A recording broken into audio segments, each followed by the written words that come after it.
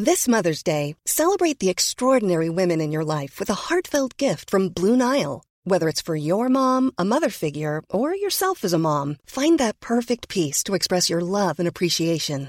Explore Blue Nile's exquisite pearls and mesmerizing gemstones that she's sure to love. Enjoy fast shipping options like guaranteed free shipping and returns. Make this Mother's Day unforgettable with a piece from Blue Nile. Right now, get up to 50% off at BlueNile.com. That's BlueNile.com.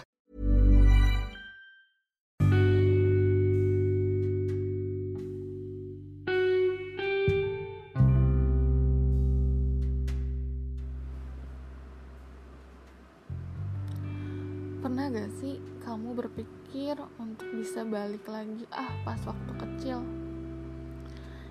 Kayaknya gak ada beban, gak mikirin apa-apa, kerjaannya main-main terus. Aku sering banget kepikiran kayak gitu.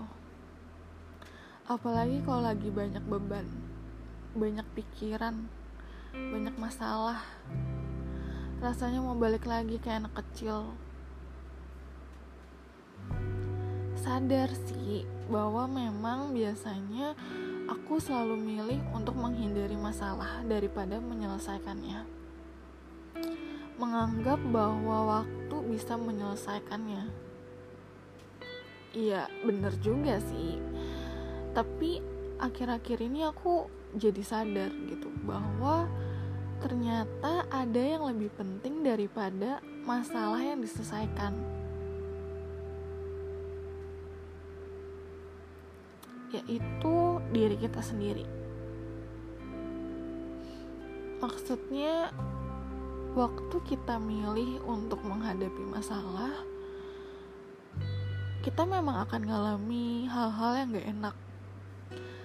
Rasanya susah, rasanya sakit, capek. Tapi itu sebenarnya proses untuk kita menjadi dewasa kan.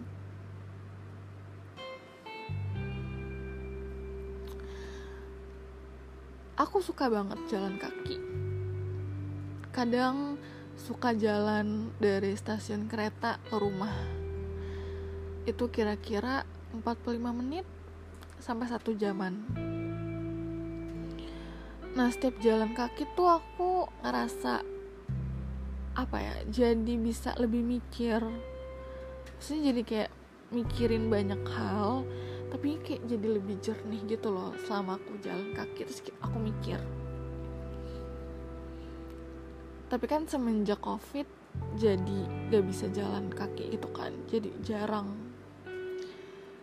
Nah, beberapa hari lalu kayak pas di kamar rasanya pengap banget, kayak banyak banget pikiran, kayak rasanya mau teriak tapi gak tahu gimana caranya. Jadi kayak butuh udara segar gitu. Akhirnya aku milih untuk yaudah mau jalan kaki supaya meluapkan semuanya gitu loh, meluapkan segala beban yang ada di otak dan hati. Jadi aku jalan kaki keliling komplek rumah. Dan maksudnya lumayan sih, komplek aku lumayan besar gitu. Jadi jalan kaki kayak hampir sejaman. Nah, pas jalan itu kira-kira jam 3 sore. Itu hari libur juga. Dan banyak banget anak kecil yang main depan rumah gitu. Setiap aku jalan, banyak banget anak kecil depan rumah. Terus kayak waktu lagi jalan gitu, kayak aku ngeliat mereka kan lari-larian, ketawa gitu, manggil temennya. Terus aku jadi keingat kalau aku dulu juga sering banget kayak gitu. Setiap sore aku main terus. Dan aku sadar gitu bahwa dulu pas kecil aku sangat menyenangkan, kayak aku selalu bahagia, kayak semua permainan pasti aku mainin gitu. Dari sebutin deh kalian pas waktu main pas kecil tuh main apa aja sih? Main congklak iya, main karet iya, main benteng iya, main sepeda-sepedaan iya. Kayak pokoknya pas kecil tuh bahagia gitu, puas banget mainnya pas kecil. Tapi juga ada hal-hal yang gak enak, maksudnya aku tahu itu. Tapi pas kemarin flashback, yang aku inget hanya hal-hal yang menyenangkannya doang. Yang jelek-jeleknya malah sama sekali gak inget. Terus tiba-tiba kayak hati ngomong gitu loh, wah ternyata udah gede juga ya, kayak udah dewasa, udah bukan anak kecil lagi. Dan ternyata banyak yang berubah juga dari diri aku sejak aku pas kecil itu sampai saat ini. Banyak banget hal-hal yang aku lalui, banyak banget hal-hal yang aku kerjakan, dimana di situ aku diproses sedemikian rupa hingga aku bisa sampai di titik ini. Kadang iya masih sering mikir aku masih kecil, masih gak tahu apa-apa, masih sering ngeluh. Tapi itu juga bagian dari proses kan sebenarnya. Terus aku kemarin juga nonton videonya Justin Bieber yang New Chapter. Aku suka banget tulisan di terakhir yang dibilang Love Adult Justin, mencintai Justin yang dewasa.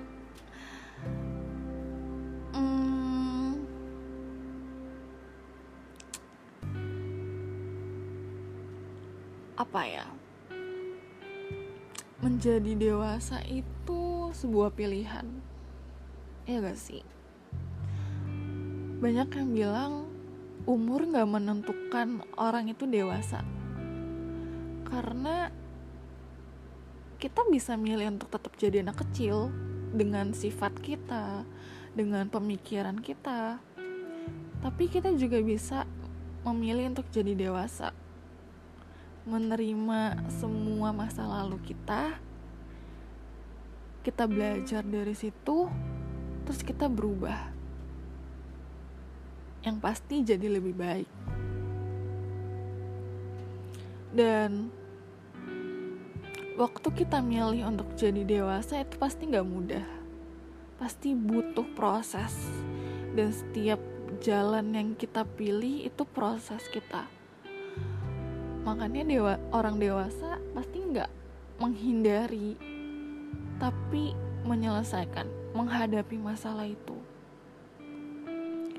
Mungkin hari ini yang aku lihat, yang kamu lihat hanya masalah-masalah yang lagi kita hadapi sekarang. Dan itu rasanya berat banget. Tapi mungkin 5 tahun lagi, 10 tahun lagi, pas kita flashback di masa-masa ini,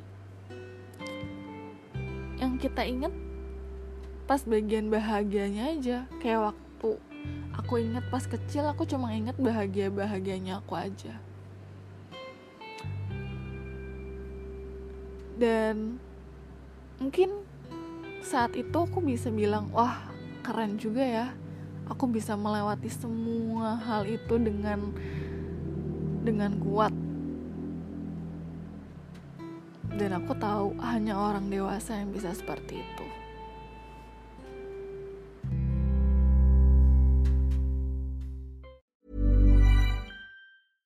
Hey, it's Paige DeSorbo from Giggly Squad. High quality fashion without the price tag. Say hello to Quince. I'm snagging high-end essentials like cozy cashmere sweaters, sleek leather jackets, fine jewelry, and so much more. With Quince being 50 to 80% less than similar brands. And they partner with factories that prioritize safe, ethical, and responsible manufacturing. I love that. Luxury quality within reach. Go to quince.com/style to get free shipping and 365-day returns on your next order. Quince.com/style.